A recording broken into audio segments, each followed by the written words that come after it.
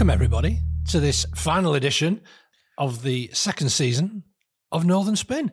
I'm Michael Taylor. I'm a journalist, a politico, and I'm the editor of the business desk in the Northwest. And this...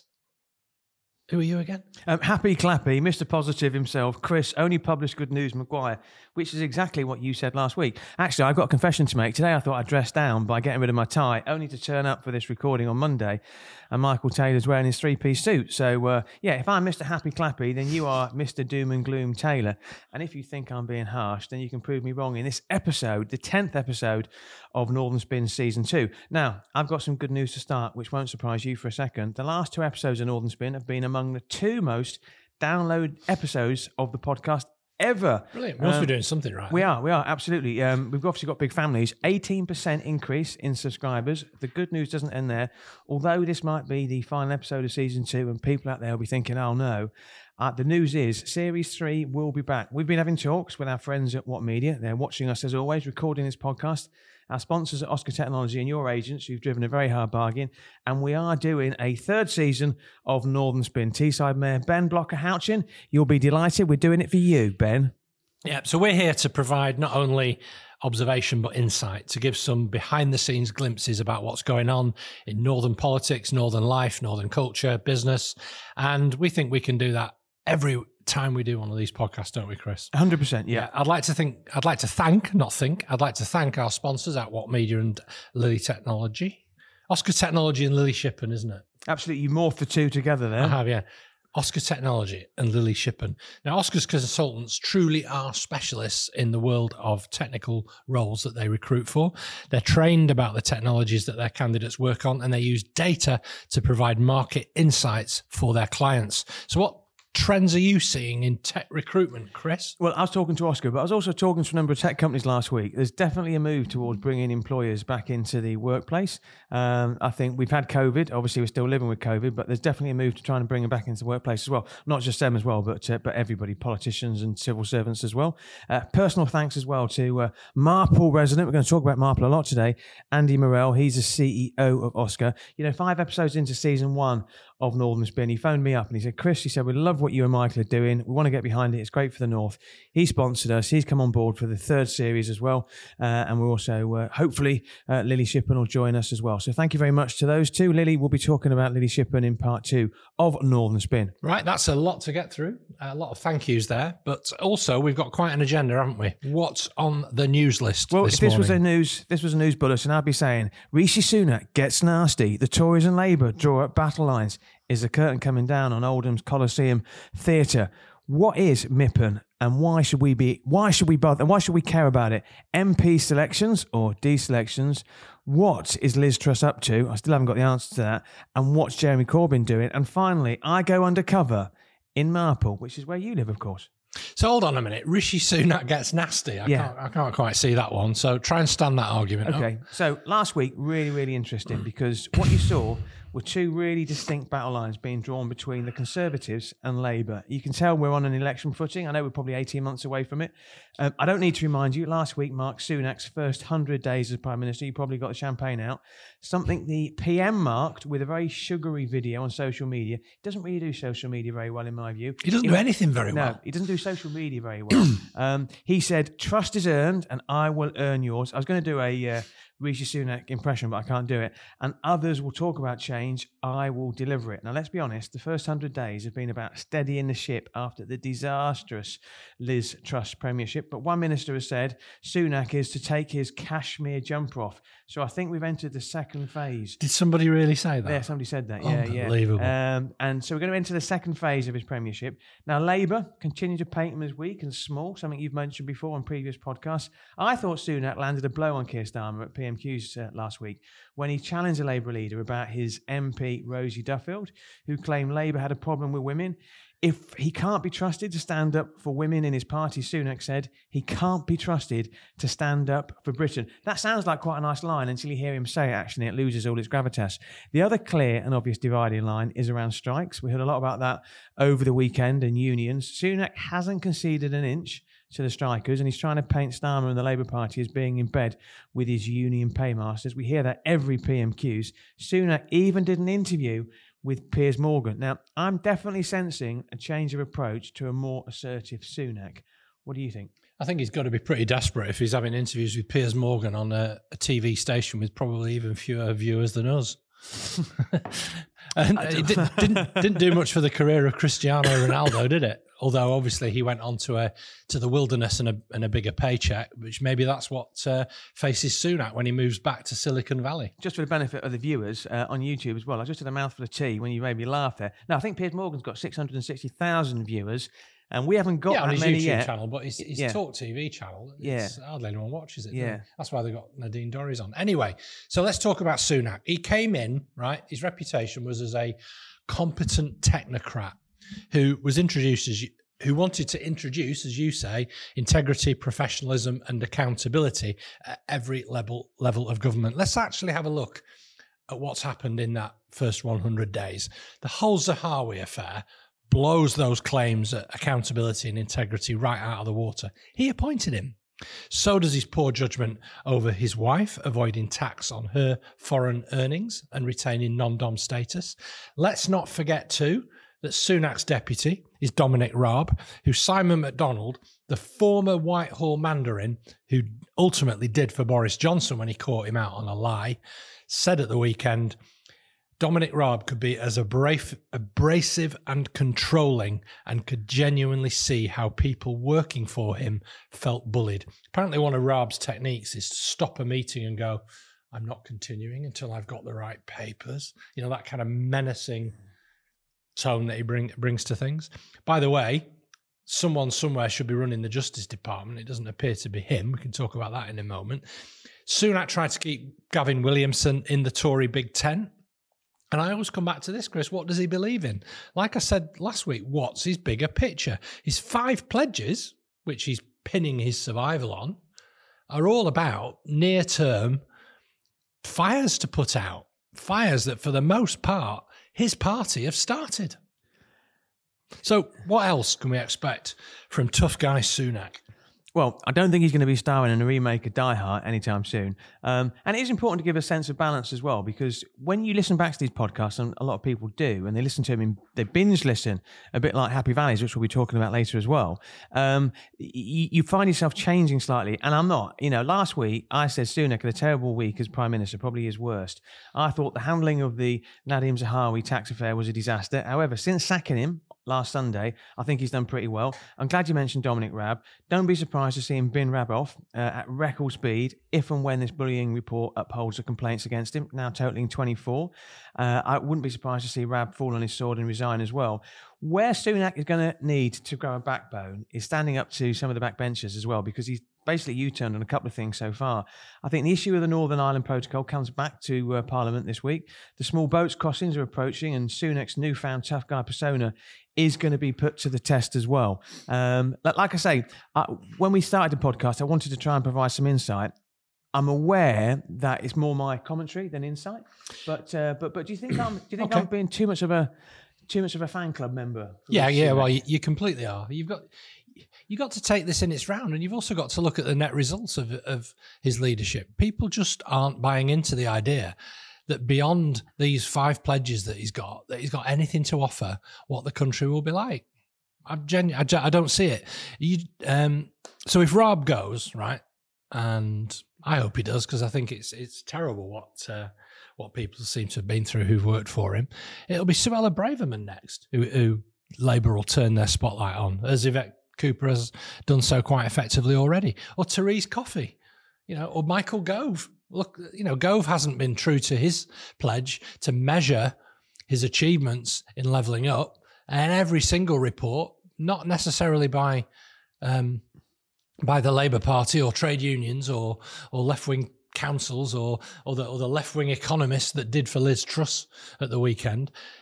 Levelling up is not working. The gap is getting bigger. And that is one of the big issues that we, as the Northern Spin podcast, want to shine our light on. And Michael Gove has been completely absent from providing the data sets that would hold him to account. Again, one of the 3 pledges that Sunak said he'd bring to his government: accountability. He might not be providing the data sets that you want, but I think he has been front and centre in levelling up. certainly in the last month and a half. I mean, obviously, we had the latest announcement of grants from the Levelling Up Fund 2. He was obviously at the convention in Manchester 2 weeks ago as well. So he's not been absent, and he is making sure that levelling up is getting discussed and it is on the agenda. And also, Rishi Sunak, when he did his sugary video to mark his 100 days, levelling up was all over that as well.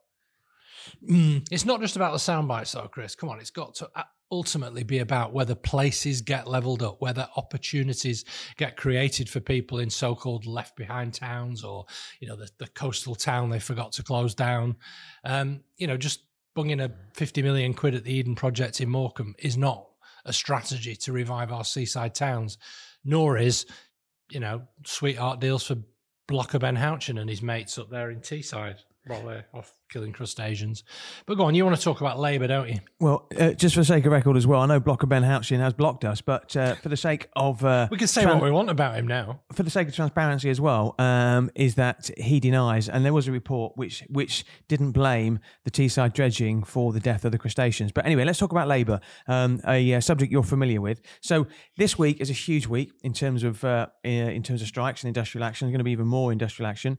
The Sun did a story last week to say 160 Labour MPs have stood on picket lines. Worth making a point as well that Keir Starmer has banned his shadow cabinet from appearing on picket lines. There was a tweet which we both botted, actually. It was from an official Conservative account, revealed that Angela Rayner has received £264,552 in donations from the unions. Now, she responded quite robustly on Twitter saying, "Not quite the gotcha they think it is. I'm a proud trade unionist and Labour is the party of working people. Their donations are clean, democratic and fully declared. Who funds the Conservatives?" Do you think any of this stuff is landing, before I give you my opinion? Well, I had a little look at some YouGov polling about the attitude towards the strikes and trade unions. Generally, the closest people are to the delivery of the services, the more sympathetic they are to the people who are in dispute, basically the nurses. But there's a lot more sympathy for the train drivers than you would expect. It's around... The public opinion is split about three ways. 30% broadly sympathetic, 30% outright hostile, and another 30% fairly undecided, and it sort of wavers depending on who it is who's striking. I think Angela Rayner's response was pretty good. My basic contention is that trade union money is the cleanest money in politics. How many Tory MPs would actually proudly boast, I am a proud advocate for the nuclear industry and I'm really pleased that they've given me 250 grand, or a telecoms company that are sticking up masts in my constituency, if you're one of the Northern Research Group MPs that got some money from IX Telecom. They're not. They're embarrassed by it because it's dirty money. You're expected to do something in return.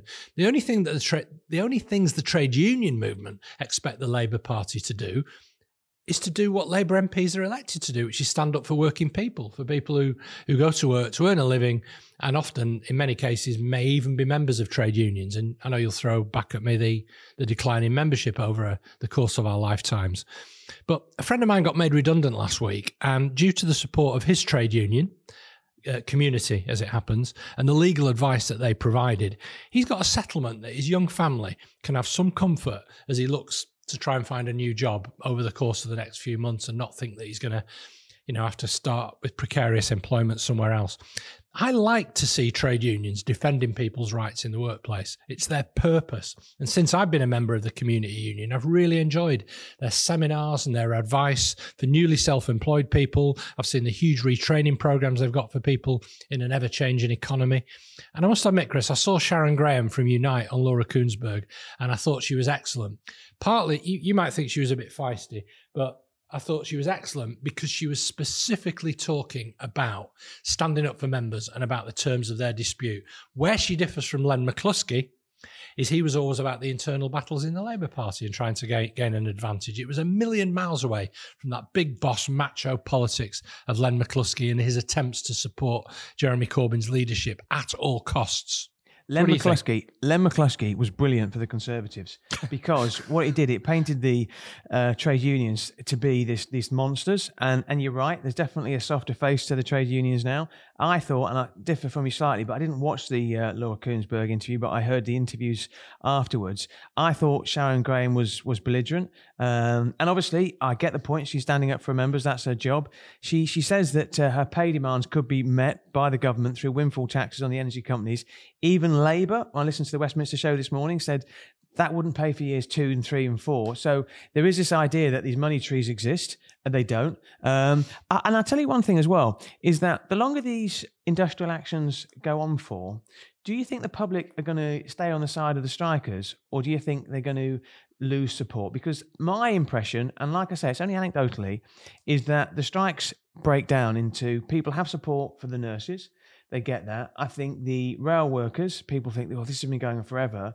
And I think the teachers is one which I don't think they've got the same level of support of the health sector. Now, that's only an opinion, but that's my view. What's your view?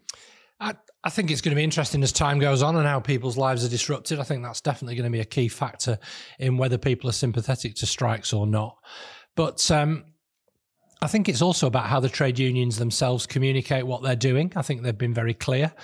I think as long as he doesn't stray out of his lane too much, Mick Lynch is a very good communicator for the situation about what is going on the railway and how they've basically had a pay cut for the last few years. And I think as people experience, precarious employment, wage freezes, as long as they don't look outside and think, oh yeah, why are they getting that, in that kind of selfish way that I think the Daily Mail and the Sun want people to react. Actually, they think, well, fair play to you for having the ability, the smarts and the organisation in your workplace to stand up for what you want, because I think people are genuinely struggling and they're seeing all over that those who have the ability and the smarts to be able to do it are striking. I typically, on the interview on Sunday on Laura Kuenssberg's show, she did what you're trying to do to me, is turn these disputes away from actually who's in government and make it an internal issue about the Labour Party. And it's on the government's watch. And Sharon Graham caught Grant Shapps out on a lie when he said about ambulance workers not providing cover for critical situations. Frankly, the NHS isn't providing critical basic service for those. If you get run over by a car, are you going to get an ambulance in anytime quickly? Probably not. That's under normal circumstances, never mind on a strike day. It's just, if you look at the stats are interesting, because I watched a programme, that's what I do at the weekend. I watched a programme about strikes. There are just over 6 million trade union members in the UK. We have a population of over 60 million.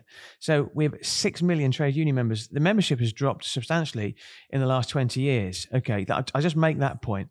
I don't think it was a great week for the Labour Party. I'll make one exception to that. Lindsay Hoyle, I thought his put down to Gullis at PMQs was absolutely brilliant when he said that if you're going to talk in that tone of voice, you can do it outside the chamber. I thought that was brilliant. Well, that's not good for Labour, though. That's just a deficit for the Tories. You can't think of Lindsay Hoyle as a Labour MP when he's performing his role as the neutral speaker. Yeah, but he is a Labour MP, but you're right. Yeah, he is neutral. What about a Liverpool MP, Kim Johnson? She branded the Israeli government as, I quote, fascist, and used the term apartheid state. She was later criticised by Keir Starmer's spokesman, who described her remarks as unacceptable, and she subsequently apologised. Now, we've spoken before about this analogy which Roy Jenkins used when Tony Blair was in opposition and trying to win, the Labour general election in 1997 for the Labour Party, is like carrying a priceless Ming vase and not wanting to drop it. Do you feel that the way Labour manoeuvred very quickly around Kim Johnson and got her to apologise was driven by the desire not to drop this Ming vase? Let me deal with your first point first, if you don't mind. I'll come on to that one. I'm not ducking the issue. Trade unions, yes, they've declined, but in that intervening period, look at what has increased. Precarious employment, 0 hours contracts, stagnant wages. They are all the facets of a less unionised workforce, right? Let's just hold that thought. The second point about holding the Ming vase and holding things together, I think it's actually for the Labour Party at the moment in opposition, 20 points ahead in the polls. It's about being quick and decisive over the very things that people thought Labour were weak and slow on, like in particular the debate on foreign policy issues where Jeremy Corbyn was out of step with most of British public opinion, it was unacceptable to describe Israel, given its history, as fascist. It is not the Labour Party policy to describe Israel as an apartheid state. It is perfectly acceptable to do what lots of Israeli citizens who live in the UK have been doing in the last week, which is protesting outside the embassy at Netanyahu's government and their appalling behaviour of the Israeli Defence Force in the refugee camp of Jenin in the West Bank. There's no problem with that. But I think what Starmer has done is clamp down pretty quickly on saying where the Labour's line is. The trouble is, that sort of language is commonplace and it comes very easily to people on the left of the Labour Party to describe Israel as an apartheid state. I'll tell you what, though, it's the only state in the Middle East you'd want to be gay in. Yeah. Anyway. Yeah. No, it's interesting. No, Cool. it's really Anyway, you want to lighten the mood a bit? Yeah, I do actually. Yeah. Sorry about that. A couple of weeks ago, we didn't reveal. We discussed the fact that Rishi Sunak had obviously been fined for not putting his seatbelt on in Lancashire. And I noticed one wag this week had actually put a blue plaque in Lancashire to mark the spot where Rishi Sunak was, committing this heinous crime. I mean, it just goes to show you, humour's not dead.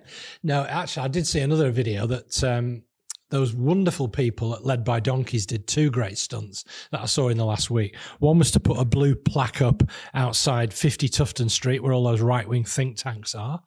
Say, this is where Liz Truss killed the economy in 2022. And the other one was they put a big sticker on the side of Michelle Mone's yacht that they found in a harbour near Barcelona and changed it to something like pandemic profiteer. I thought that was good. Yeah, yes. yeah. Anyway, let's talk about MP candidate selections, because we're running up into the final lap before the general election, whenever that might be, no later than the end of next year.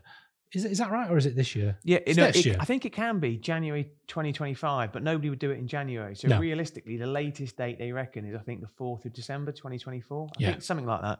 Okay, so you'll be in a good mood, Chris, on the candidate selections. Your mate, Lee Anderson, the leader of the thick right, as I call them, the MP for Ashfield, he's announced that he's going to be standing again to defend his seat. He's been reselected. Yeah, I mean, as I always state on this, he's not my friend. I do think he does Twitter quite well, though. But yeah, he has been reselected. No, there's been some really interesting candidate selections. And you mentioned a Twitter account to me called Tomorrow's MPs, run by Michael Crick. Fascinating. Yeah, it's run by Michael Crick. Really entertaining Twitter account, as you'd expect from Crick, because he's quite a jolly fella. Anyway, he provides a running commentary on the long listing and shortlisting processes for candidates for the general election. Note to anyone out there, by the way, Chris, I have now supported 3 friends of mine, all brilliant Labour women, who have been unsuccessful and been beaten by not spectacularly exciting white blokes. So if you want to become an MP, don't ask me for help. I've got a 3 out of 3 track record of not succeeding. Anyway, what it does show on one hand is you've got the drama of Labour selections all over the country. Lots of people, mediocre or spectacular, all really, really running for these tightly contested, micromanaged processes, basically to prevent the nutters getting in. And it provides cheap lines for sympathetic Tory commentators like you. Well, I'm neither sympathetic and I'm conservative, the lowercase c, as I keep mentioning. But lowercase something, definitely. Anyway, on the Tory side, there's also a scramble to quit politics altogether. Notably, the most recent one, Edward Timpson from the Timpsons key-cutting dynasty. Yeah, we like He's him. the latest to announce that he won't be standing, joining a long list of other palatable Tories like Chris Skidmore, the former HE minister who I did some work with, and my MP, Will Wragg. So, they've basically just had enough. And at this rate, they're going to be calling round for ringers at the last minute. Maybe you'll even get a tap on the shoulder. I might just keep my phone on, actually, just in case I get the call. But, and if you want to move to Marple, as you keep name-dropping into the conversation, maybe you could move into Will Wragg's office and be the Tory candidate for Marple. One of the things that is interesting, and like I say, and people don't see this with Keir Starmer, is Keir Starmer is making sure that like the troubled, the potential MPs who could cause trouble or the potential candidates aren't being included on the long list, are they? Yeah, and there was one name that you spotted last night that I think is quite interesting. Yeah, so Lee Drennan is going for one of the Bolton seats. He was a leading light in Young Labour in the North West. He might even be on the North West Steering Committee. I've seen Lee Drennan in action over the years. He's a leading member of Momentum. He was a councillor in Tameside before he lost his seat in Ashtonhurst, which is very close to where Angela Rayner actually lives, incidentally. And he's not made the long list for Bolton North East, which is currently a Conservative-held seat. He's reported not to have made the long list. I noticed on Twitter he's not confirmed that, but yeah, absolutely. I saw a video that he did on YouTube for Young Labour when he was at the Labour conference in 2016. Did you like him? No, I didn't like him at all, actually. I thought to myself, you know what? This is somebody who would turn people off the Labour Party because he was so strident with his views. And what was interesting, actually, is how many people in the auditorium booed him as well. I think the loss of Edward Timpson's a big blow. I think the Conservatives can't afford to lose people of his stature. We mentioned in last week's podcast how many MPs are trying to set themselves up, Tory MPs are trying to set themselves up with media careers as well. And on that note, actually, I think I've got a call actually coming through from Reece now asking if I'm available for the next general election. On that note, while I answer the phone, we're going to go into our first interval of Northern Spin.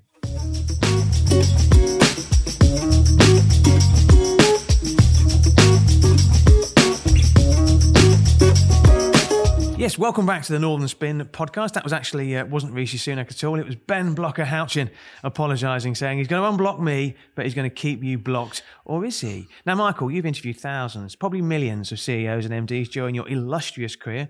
In your experience, how important is a personal assistant or an executive assistant?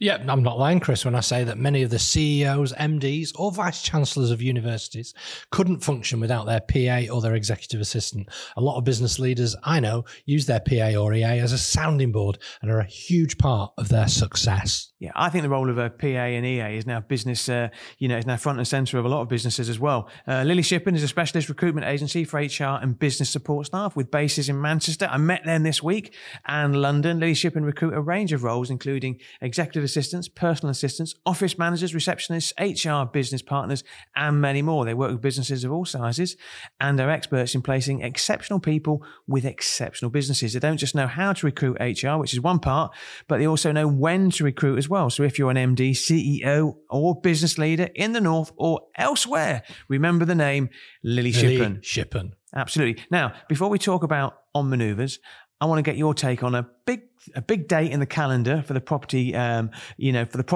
sector, and that's MIPIM. Now, people who don't involve themselves in property might not know it, but it's a 4-day real estate conference, exhibition, and networking event in Cannes that the great and the good will attend. It normally always takes place in March. It's been hit by COVID in the last few years. Councils and companies from across the North will be there. Place Northwest run a list of all the companies who will be attending from the North, and it really is a who's who. You've been, Michael. What's it really like? Is it a expensive junket, pure and simple, or is it where business gets done? Well, as you've not been, have you? Never been. I've been waiting for an invite, but not been.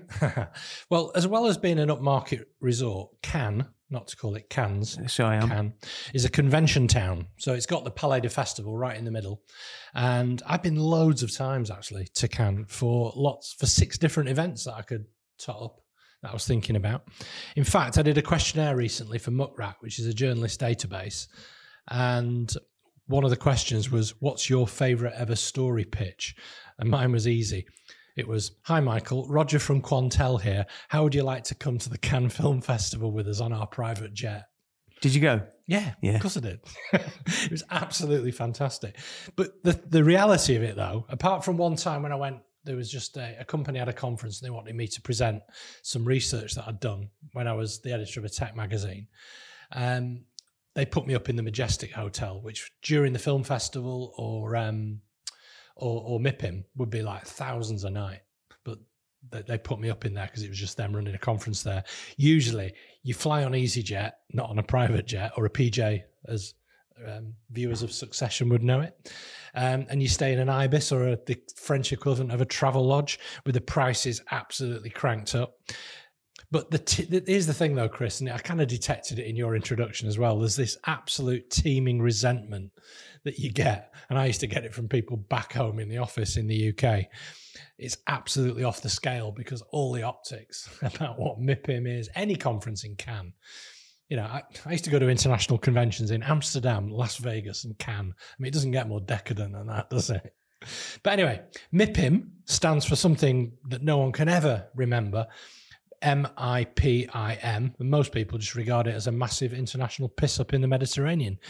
But anyway, interestingly, Andy Spinoza's new book, Manchester Unspun, out soon, has a brilliant chapter on how the court of King Howard, so Howard Bernstein to everyone else, really consolidated its power around MIPIM by who was prepared to go all the way down to the south of France to have meetings, to support the Manchester family in their efforts to promote the city globally.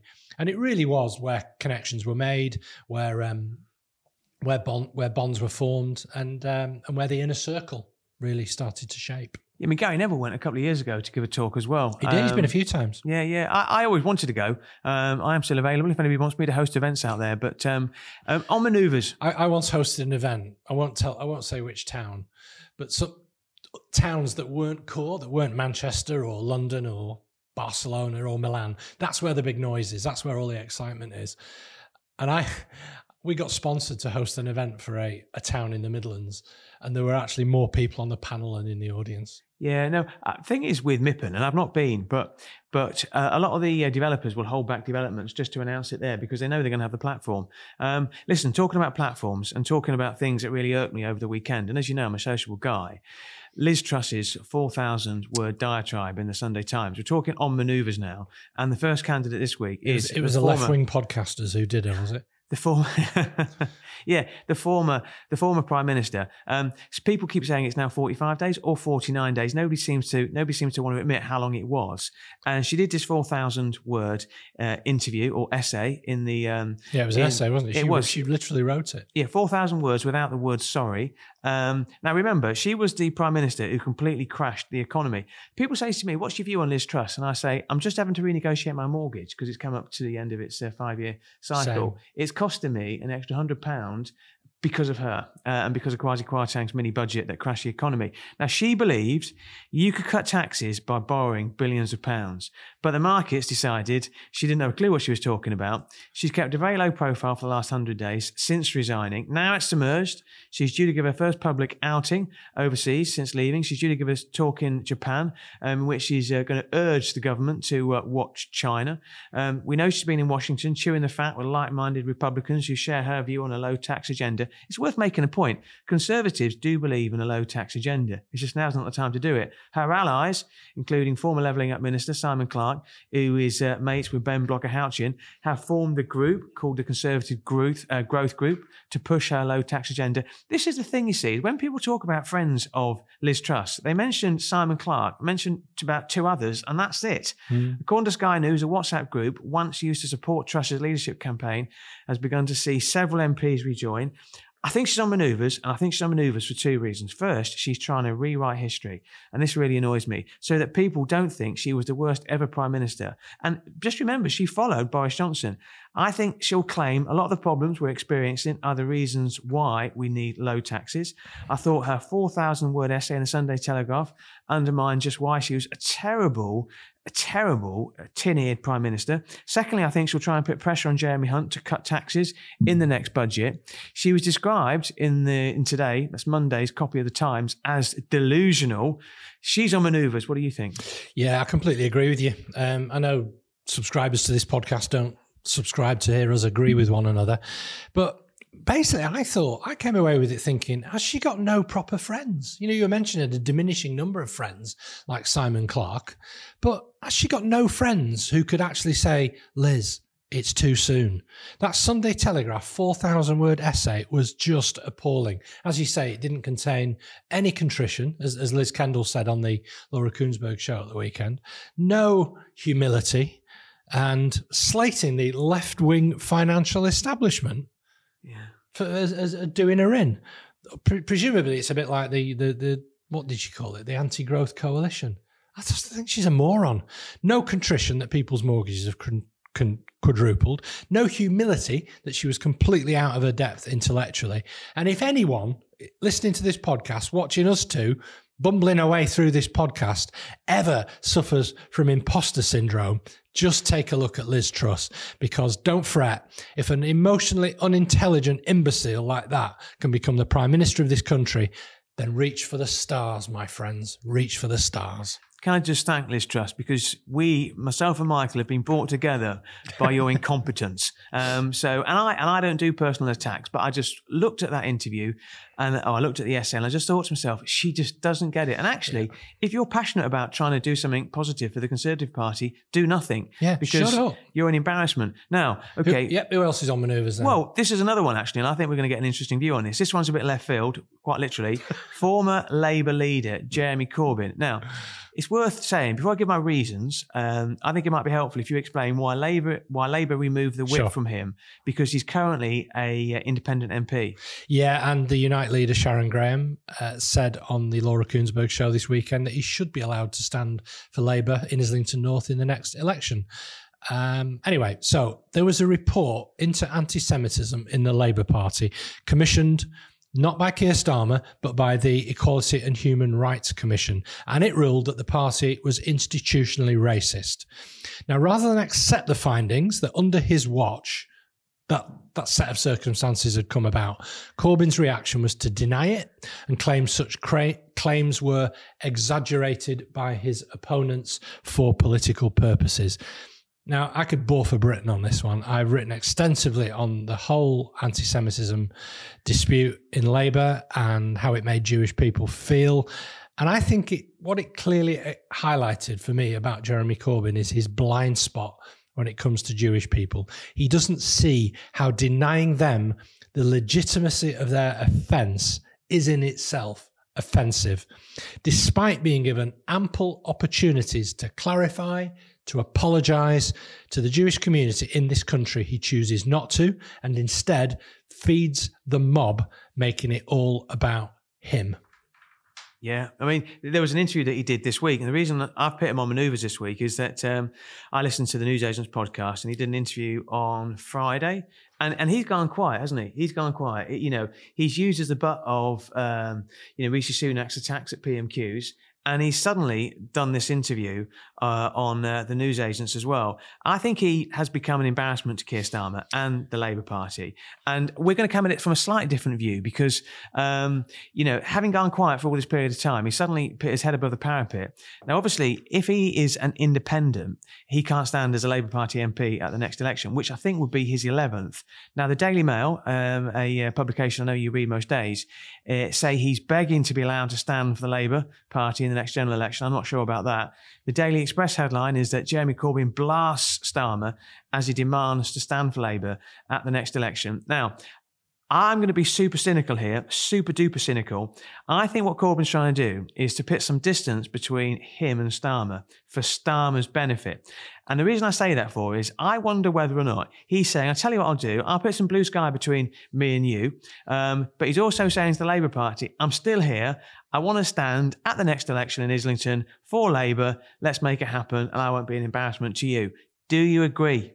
I don't think he's capable of that level of intellectual mind games. I think that's nonsense, if I'm honest. He doesn't like Starmer. On the Newsagents podcast, he was quite clear when he was saying Starmer's no friend of mine, that he was surprised when Starmer described himself as a friend of Jeremy Corbyn when he was standing for leader.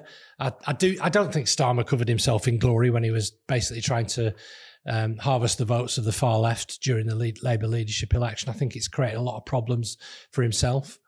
But generally, no, I just think he's just desperate to stand again, to give him. He's like George Galloway, another preening narcissist. He just wants his place in Parliament. Do you know what? There is no law in this country that Jeremy Corbyn has ever brought forward that has made people's lives any better. He's just a protester. He's just a student protester. Yeah, he said that he was asked a question, will he retire? And he said, I'll retire when I die, basically. And you think to yourself, well, that's about you again. It is. It's all about him. He just loved it, didn't he? So Liz Truss and Jeremy Starmer have Jeremy Corbyn. Sorry to embarrass you, Keir Starmer. If you want to sue me, feel free, but we've got no money. So Jeremy Corbyn and Liz Truss have brought us together on Northern Spin, an unlikely mix of people that I wouldn't want to see at a dinner table. So thank you very much to you two. They're both on manoeuvres. That's the end of part 2 of this episode of Northern Spin. We'll be back after the break.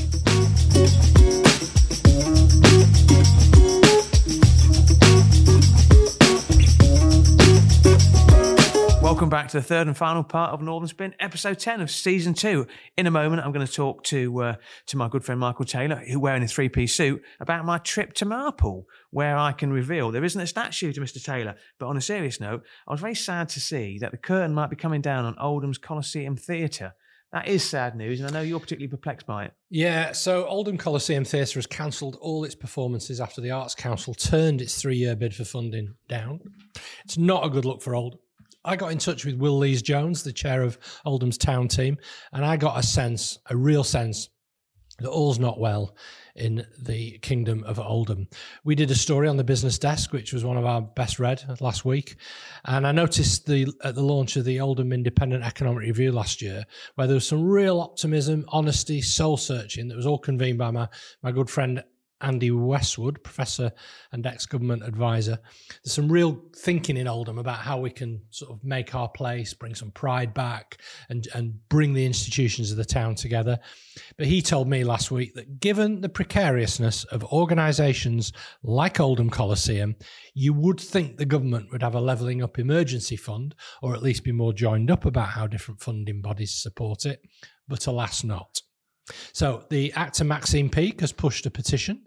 But here's the thing, though. It's not just to save Oldham Coliseum. The 8,000 signatures and counting that have signed up for this aren't just directed towards the Art Council, asking them to rethink their decision, but they're very critical of Oldham's lack of foresight on this issue. They're supposed to be working up a plan for a £5 million new arts centre in the town, but the trustees have got themselves in this short-term mess with the theatre that they can't seem to fund. Now, the key part about this, and I'm sure you'll recognise this, having been a local newspaper journalist in the community that you live in Chorley, places need cultural assets. They could be job creators, but also they just make people feel proud. They make people feel good about the town that they're in. Where we live in Marple, there's a small amateur theatre, a single-screen cinema, lots of community groups, more than in most other wards in the Stockport Metropolitan Borough, by the way. And you have to support them. You know, the life of a community depends on all these sorts of things. I have actually been to your theatre. I've been to Chorley Little Theatre. It's not my theatre. It's not like it's called Chris's Theatre. But but it's in Chorley. It's in your town. Yeah, it's called the Chorley Little Theatre. Yeah. I didn't see you there, though, but that was before you were into politics. No.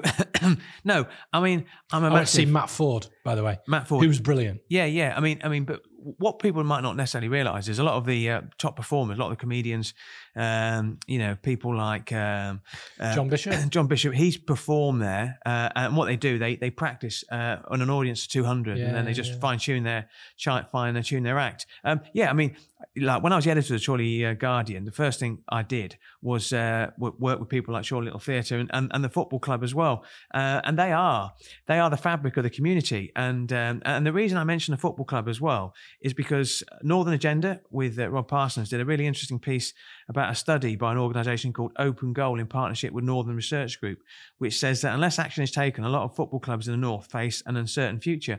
And when I became the editor of the Chorley Guardian, the first thing that I did, the football club, Chorley Football Club, obviously, the Magpies. Was the Magpies. Yeah, it was facing severe threat. I mean, it's been going for over 100 years, and I launched a campaign called Save Our Magpies, and we raised £17,000, which seems like a drop in the ocean, but it was enough to sort of galvanise the community and get it behind the club. And you look at the club now. I mean, they're getting 1,500 people to a game. Where are they? National League North? Yeah, I think it's the fifth tier of football. And sixth. Yeah, sixth. They had the opportunity. They went up, but they were one of only 3 teams in that league who weren't full time. Yeah, and the manager, the manager Jamie Vermiglio was the head teacher of a local school. Yeah. He wasn't prepared to give up his career in order to manage a team.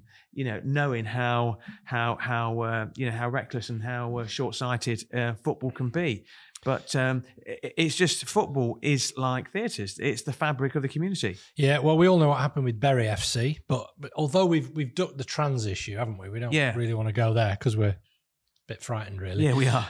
You've kind of ducked out of the anti-Semitism discussion, so I'm seriously advising you that don't go there with the two groups claiming to be Bury Football Club. Yeah. On one hand, you've got the Liberation Front for Football in Bury, and on the other, you've got the Football Front for Bury Liberation or something like that, or the Supporters Trust.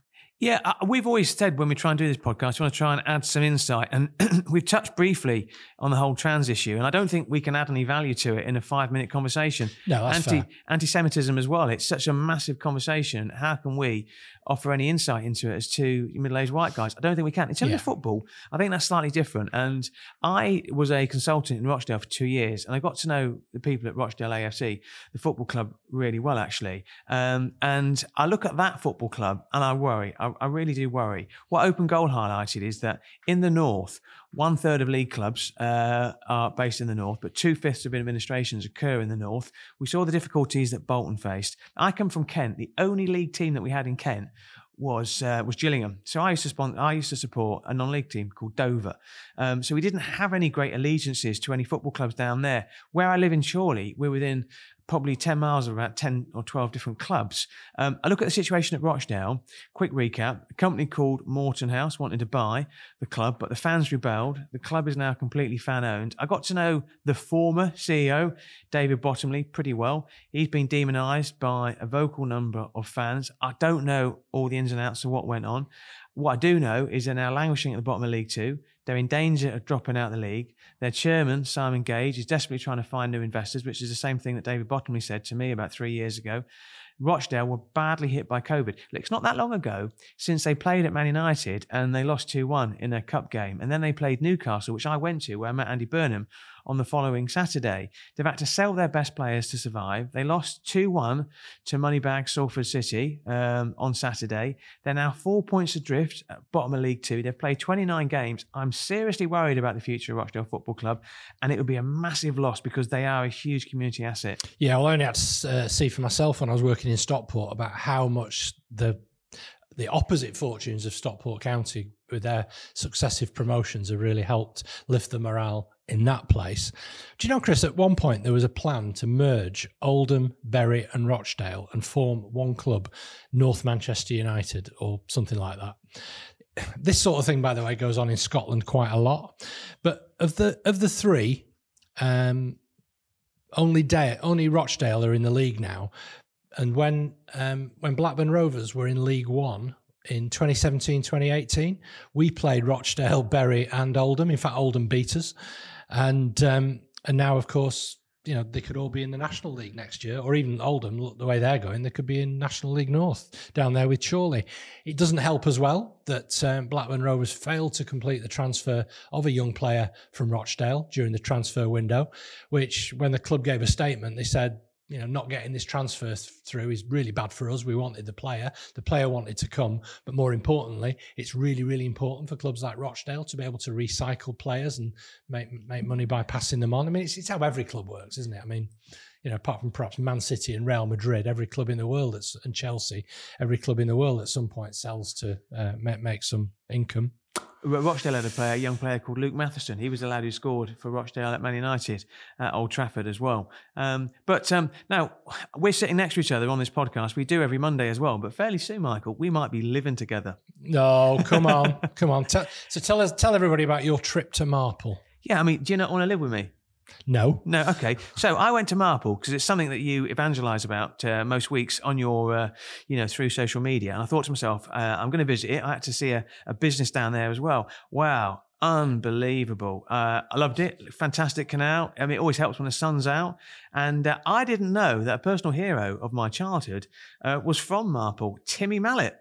Well, I knew that, of course. In fact, recently I heard an amazing interview that Timmy Mallet did when he was a DJ on Piccadilly Radio with Terry Hall, who was the lead singer of the Specials, who sadly died recently. But Timmy had done an interview with him on Piccadilly Radio where he gave Terry a couple of hours to pick his favourite records, and it's just absolute radio gold. But a few other people, if I could raise you, Bill Grundy, the man who got the Sex Pistols to swear on Thames TV. His son Tim as well, a TV and radio presenter as well. And of course, the late, great Anthony H. Wilson, who lived just off Strines Road. Where did you go when you were in Marple? Well, we're taken out to lunch at a place called the Norfolk Arms, and the guy that I was with said to me, Chris, you've got to have one of their legendary pies. I ate it last Monday. Fairly soon, I won't feel so full again. It was huge, and it was just a really nice place. And actually, you talk about pubs, just a great feel about it. I really enjoyed it. Yeah, the Norfolk's great. My oldest son, Joe, worked there for a while. My youngest son, Elliot, works at the Scott, which is another pub just down the road from where you were in Marple Bridge.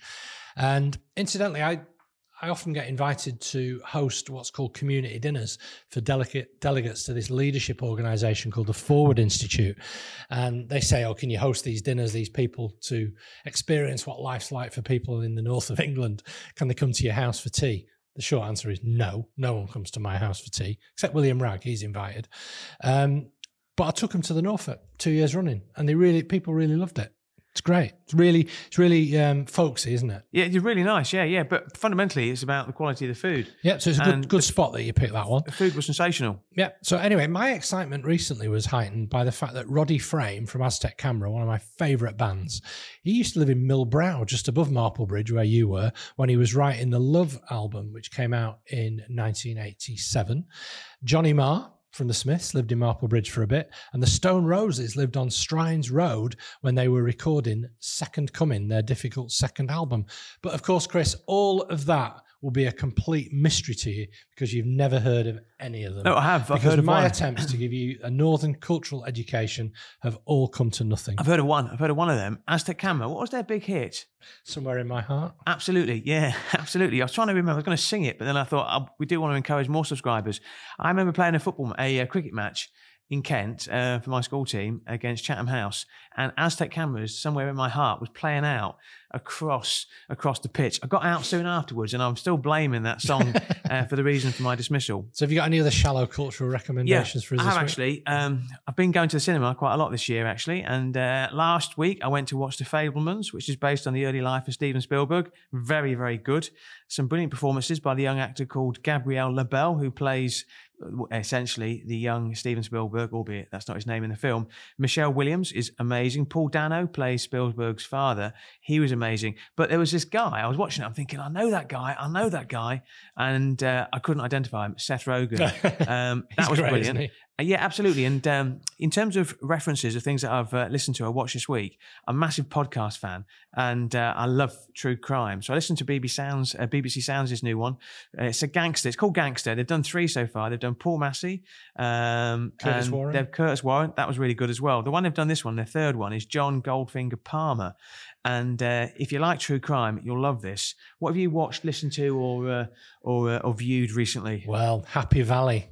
But no spoilers, right? Have you watched it? Yeah, I watched it yesterday. Well, it's recording on the Monday. You watched it? Yeah, I thought it was incredible. There was a tense part of it at the beginning where we thought it could get violent. And I said to Rachel, it's not going to, this final episode, and they're not going to do any more, is all about the acting. Yeah. And I just knew there was going to be a tense, long scene with James Norton and Sarah Lancashire as the 2 central characters in it. And it was amazing, actually, about how so many of the other sort of plot lines just got resolved like that. Do you not think, though? I mean, I say, once again, we're not going to spoil it for those people who haven't watched it yet, but I watched Sarah Lancashire and James Norton, and I actually tried to think, who do I think is a better actor or actress than them two? Because you listen to James Norton, he's quite well spoken. He was sensational. But Sarah Lancashire, if ever they make a remake, if ever they turn Liz Truss's life into a film, I want Sarah Lancashire to play Liz Truss because I think she could bring us to life. Actually, and talking about Sarah Lancashire, you're going on a Fresh Walks fairly soon to Hebden Bridge. And once again, we don't want to give anything away, but you could completely ruin that Fresh Walks. We could find 3 bodies in a field. Certainly could. I've also been... I'm thinking about putting together a true crime podcast, actually. It's given me a few ideas for some of the stories that I've been working on recently. I really enjoyed Alice Levine's podcast from last year about Russell King's takeover of Notts County and his bizarre plot to float a company with mining rights in North Korea. I mean, that's just absolutely bizarre, and it's really well put together. I have started listening to Goldfinger as well, and I do like it.